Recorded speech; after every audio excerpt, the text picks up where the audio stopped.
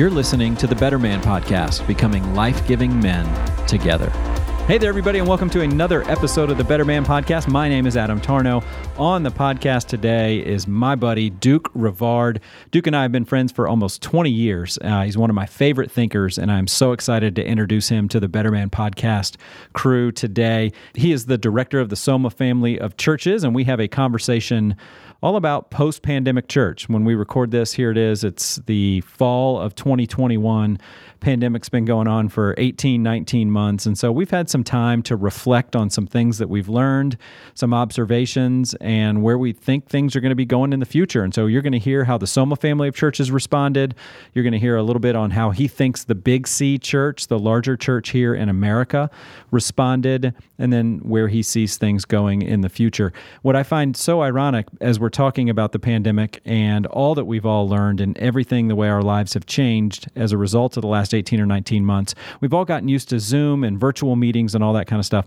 Well, as you know, fate would have it, this recording, our virtual call just completely freaked out in the middle. We had to go to a different platform, and it was just kind of chaos there for a few minutes, which I just thought was so ironic as we're talking about post-pandemic church and some of the ways that we've all changed and new skills that we've learned, that we had this happen. But you know what? We're men. We powered through, and we got some great content recorded. So you might hear a little bit of difference in the audio, but that's okay. That's just the way things roll here in 2021. So with all that being said, enjoy my conversation with Duke Rivard.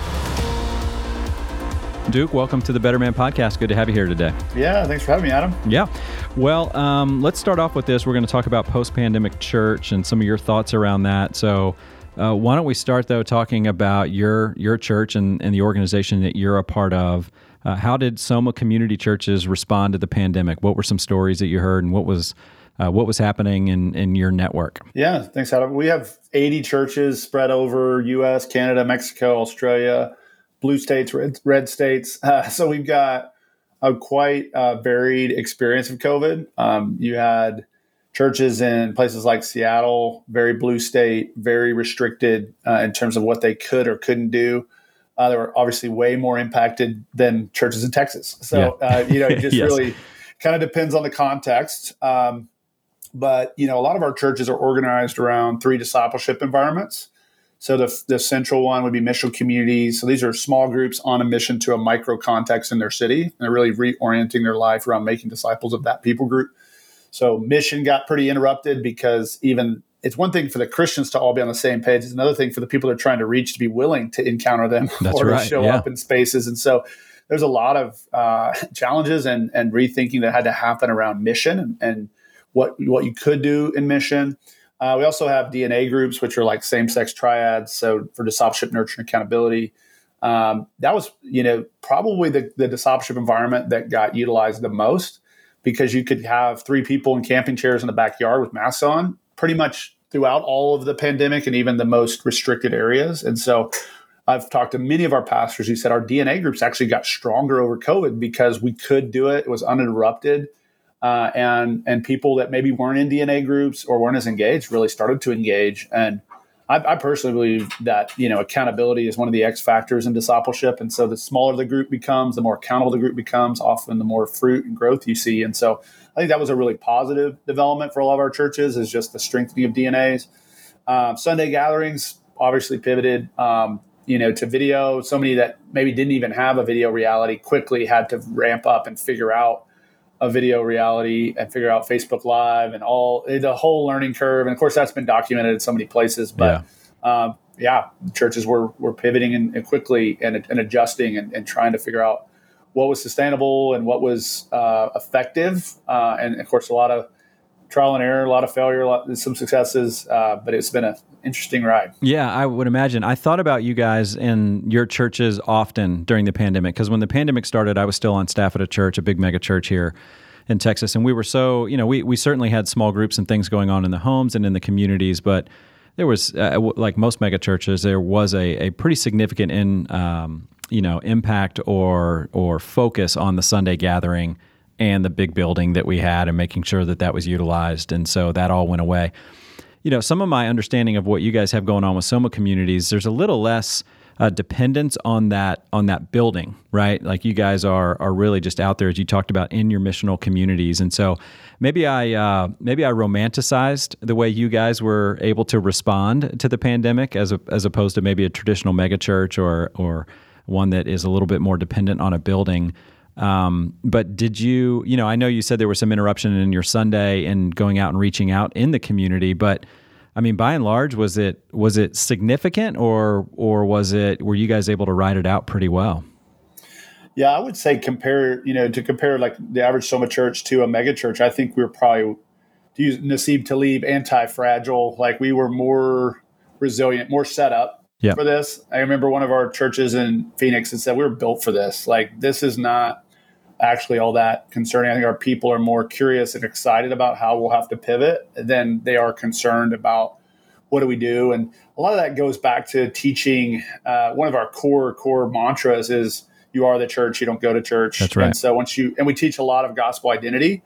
And so when you frame the whole ecclesiology around you are a certain kind of people in light of the work of Christ, that doesn't change in a pandemic. That's you just right. are the family of God. You are missionaries sent to make disciples. You are servants of King Jesus. You are saints. You are the beloved of God. Like that doesn't change. And so really it just becomes a matter of how are we going to worship? How are we going to make disciples?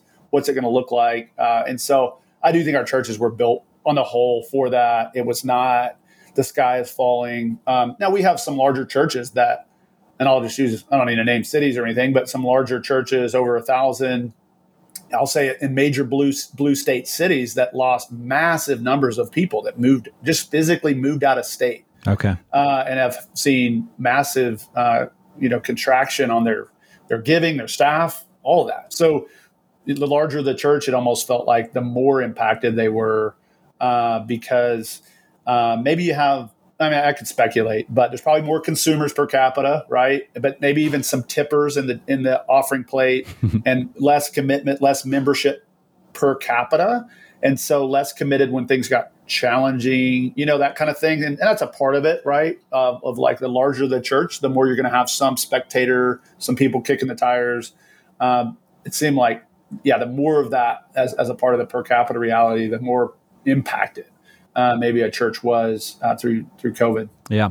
So you obviously have a role in leading your local expression of part of your local church, and then you're also helping with all the Soma Community Network churches as well. So keep on the network Duke hat right now of just like what did you learn as you thought about somebody that is not just trying to be faithful in your local expression, but also trying to help a network of churches. What were some things that you learned going through the last 18 months? Yeah, no, I think, video venues have been a thing that's been, that have been introduced, let's say the past 15 to 20 years, right? They've picked up some steam. It felt like we got gorged on video. Like we've Yes. been sampling video and now we just like gorged on video. And I think what it did for me, and this could be my own conviction, this could be my own bias, but I think it exposed how insufficient video actually is in the formation of disciples, that embodied presence is actually essential for human formation, which is really an unprovocative statement looking back in church history, because that's always been the default setting. Yeah. It's only of late that we've even had the ability to even try church a different way. But I think I would say COVID has revealed that embodied presence is essential. Even what we're learning about neuroscience, and you and I right now looking at each other through a camera, they can track the brain waves versus if you and I were looking at each other in the eyes over coffee. Yeah. And there's fundamentally different things happening if we were embodied with each other that matter. I don't know if you read Jim Wilder and Dallas Willard's last kind of lectures and emphasis in the book Renovated, but he talks a lot about the attachment love of God and how much attachment love is actually the seedbed out of which Christian maturity grows. That you don't do that very well through a screen. It's great when you go on vacation and you can FaceTime your family and you can say hi, but it's not the same thing as being with your family.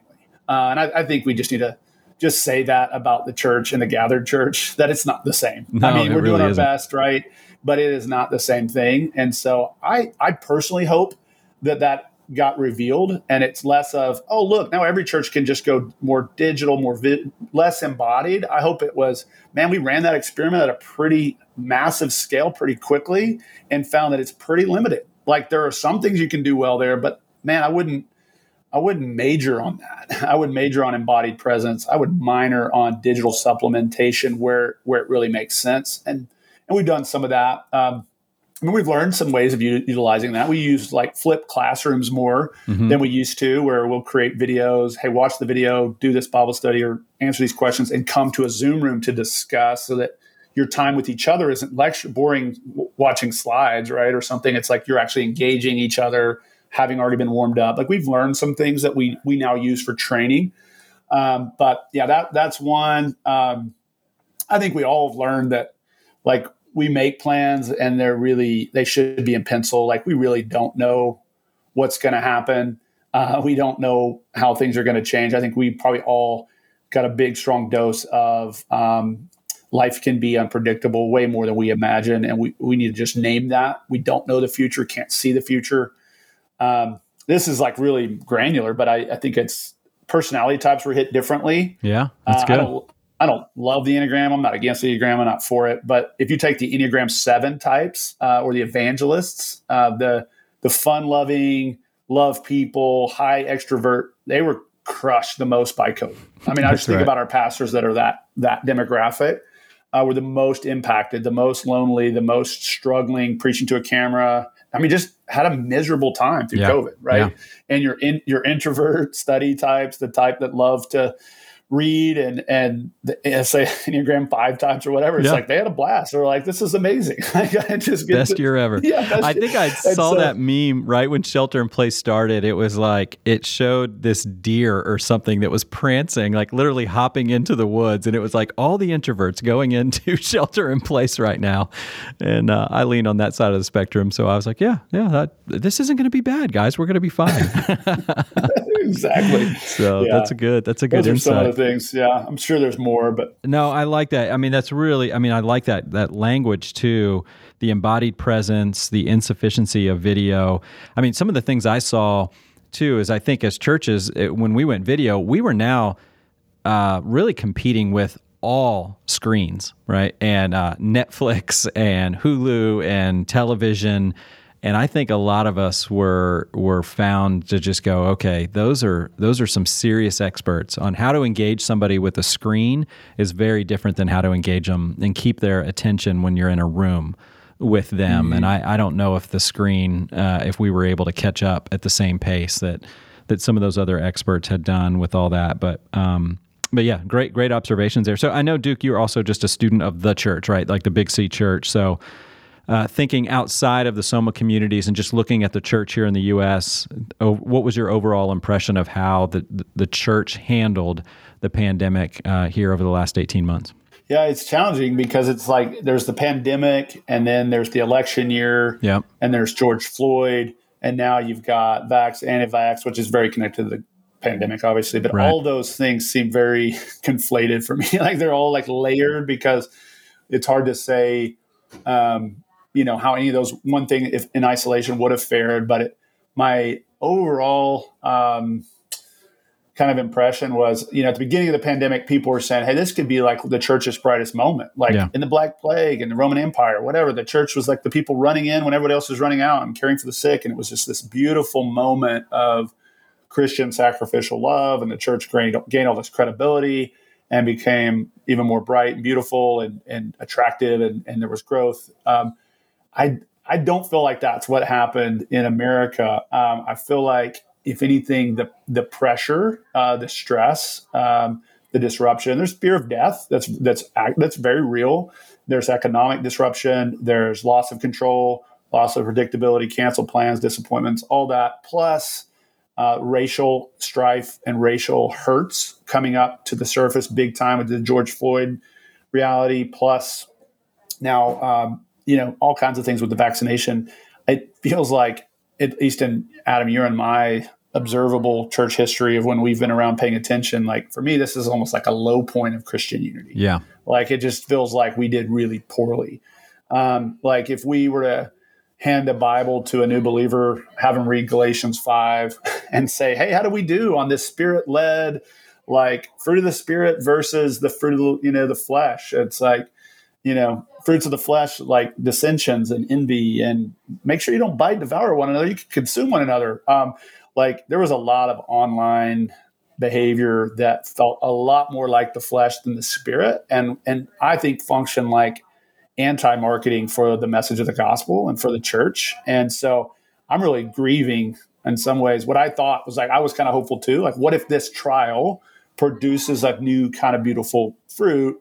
It felt like we more like failed the test on the macro. Yeah. I mean, again, I'm not trying to be negative. I hear you. It felt more like that for me. So, I mean, as a leader in the church, if you start to think about, okay, where are we going to go now? What are some thoughts? I mean, what do you think are some ways that we can look at that, call it what it is, go, all right, maybe we didn't do so well. Doesn't mean it's over, right? Doesn't mean, I mean, our whole gospel is built on redemption and reconciliation and the ability to forget what was behind and forge ahead. And so as we forge ahead, what are some things you think that are going to be different or maybe need to be different? Yeah, no, that's really, really good. I think we do need to think about the metrics of the church because what we measure is ultimately what we value. I think we need to put the central mark of the church where Jesus put it, where Paul put it. Jesus said that, the love is the fulfillment of the entire law. Paul said in 1 Corinthians 13, man, if you did everything right, so to speak, and yet didn't have love, you'd be nothing. I think that'd be a good little litmus test for the church right now. Hey, you got the COVID thing right. You were just right. You threaded the needle on Black Lives Matter. You threaded the needle on to mask, to not to mask, to vax, not to vax, but you didn't have love. You failed. You failed the test. So where's your love? How mature is your love? How robust is your love? And are you forming disciples in mature love? Which again, I'll throw another Dallas Willard quote, but he says that mature love is involuntary enemy love, which means without even having to think about it, you're reflexively loving of enemy. So when Jesus is on the cross and he says, Father, forgive them for I know not what they're doing, that's your gut response to oppression. That's how you respond to anybody attacking you or hurting you.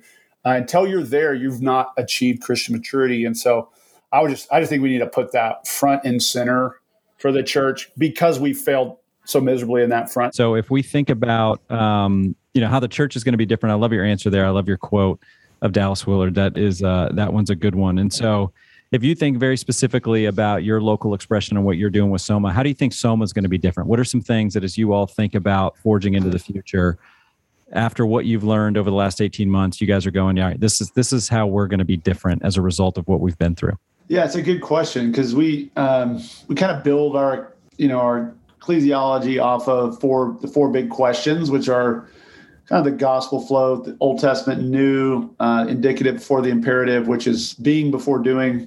The first question is, who is God? Second is, what has he done? Chiefly in Christ. Third, who are we? I've spoken about identity already. Yeah. And then the fourth question is, how should we live? So that's doxology, missiology. How should we worship? How should we make disciples?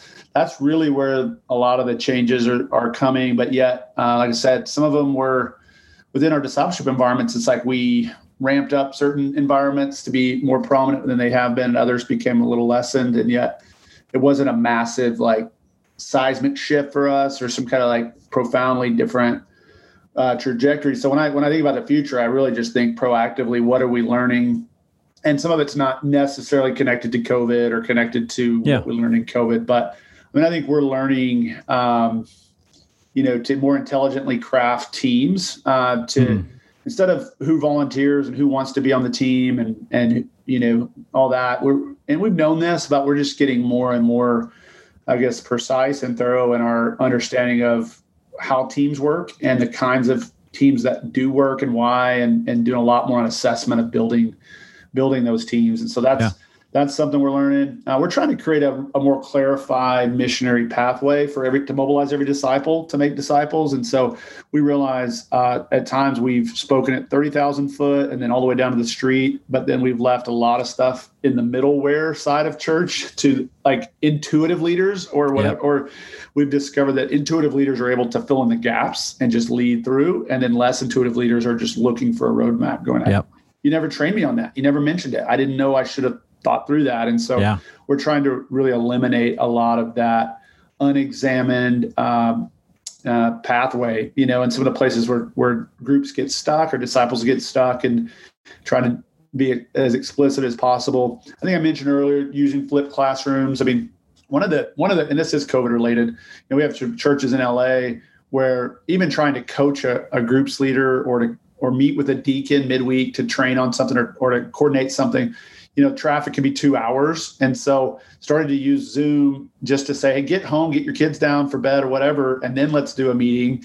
Now, even in city without restrictions, I think you'll probably see some coaching relationships where it's going to save travel time. And they go, you know what, Zoom's a pretty good tool for certain things. We're not going to use it near as much as we had to when we have the freedom to do embodied life. But at times and in certain key spots, it might really be an efficient way to serve our leaders and to eliminate some of the strain that could be there. If they don't have childcare, right, and they can't come to the meeting or something and say, hey, why don't you Zoom in and take part almost as if you were here. So I think we're finding hopefully some of those advantages that we discovered with new tools, while also acknowledging that as I've said, the entire digital reality is not sufficient. So how do we take what it can do well and let it supplement the essentials? So I think those are some of the things. That's good. Let's wrap up with this, because I'd love to get your thoughts on that. I love that word and that phrase you used a little bit earlier on anti-marketing, that maybe some of our responses during the pandemic as the church were some anti-marketing to the world. You could just take the idea of just manhood in general and just say over the last 5 or 10 years, there's been a lot of anti-marketing there as well, from the Me Too movement to toxic masculinity and the way that is front and center, or at least on the very near periphery on a lot of things that people are talking about in the culture. Even this week when you and I are recording, I mean, there was a prominent NFL coach who said, obviously some emails came out and he lost his job as a result of that. And so you think about the church that maybe had some anti-marketing, and you think about men that have done a good job with some anti-marketing. But yet men are to play a very prominent role in the church. And so if you look ahead to the future, I mean, how do you see these two things reconciling? Men being active as leaders in the way that the Lord wants them to be in the church, but yet also dealing with some of the negativity that's out there in the world. Yeah, no, that's really good, Adam. I've been deeply impacted by a guest I saw, on the Better Man podcast, Jeff Schulte, and he does a lot around emotional presence as a variable in spiritual maturity. I mean, there's just no doubt that a guy knowing what's going on in his chest, knowing what he's feeling about his life in a broken world through all the stuff that comes up, is a massive data point, really a critical data point for knowing what your relational needs are with God and others.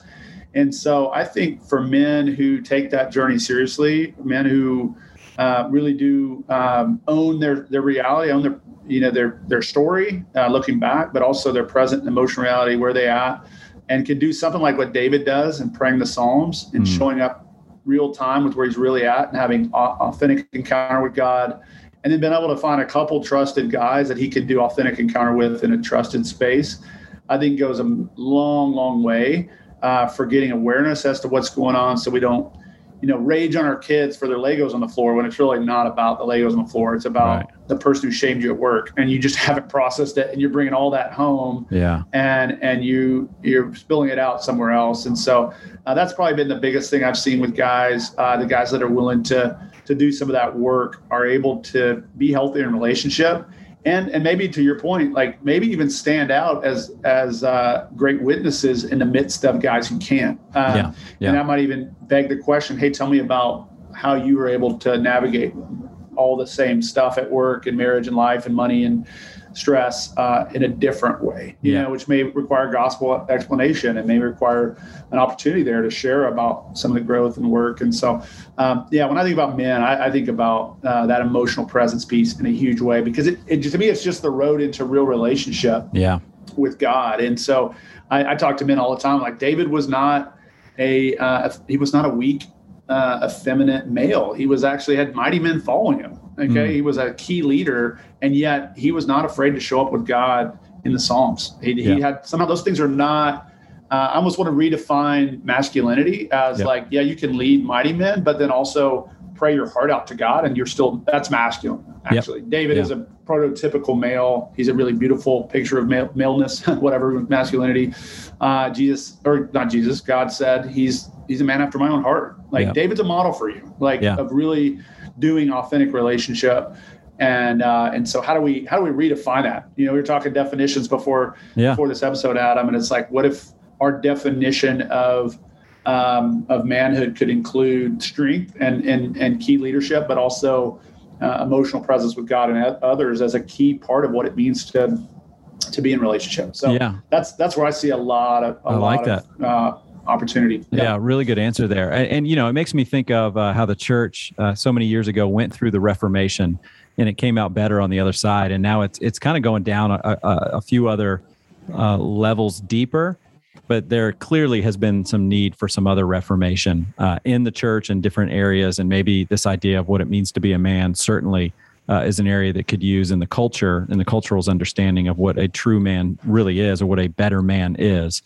So it's fun to be on this journey and to be able to help men out in the way that we're doing this, just even with the, a little podcast like this, to be able to help with all that. So Duke, you didn't disappoint. I set the bar high. I knew you'd have good thoughts on all this, and you did. And so I really appreciate you coming on today and sharing your thoughts on where the church is going. And so how can people find out about you and more also about Soma Communities? Where can they go find out more information? Yeah, our family of churches is there on wearesoma.com. We produce content for the global church through saturatetheworld.com.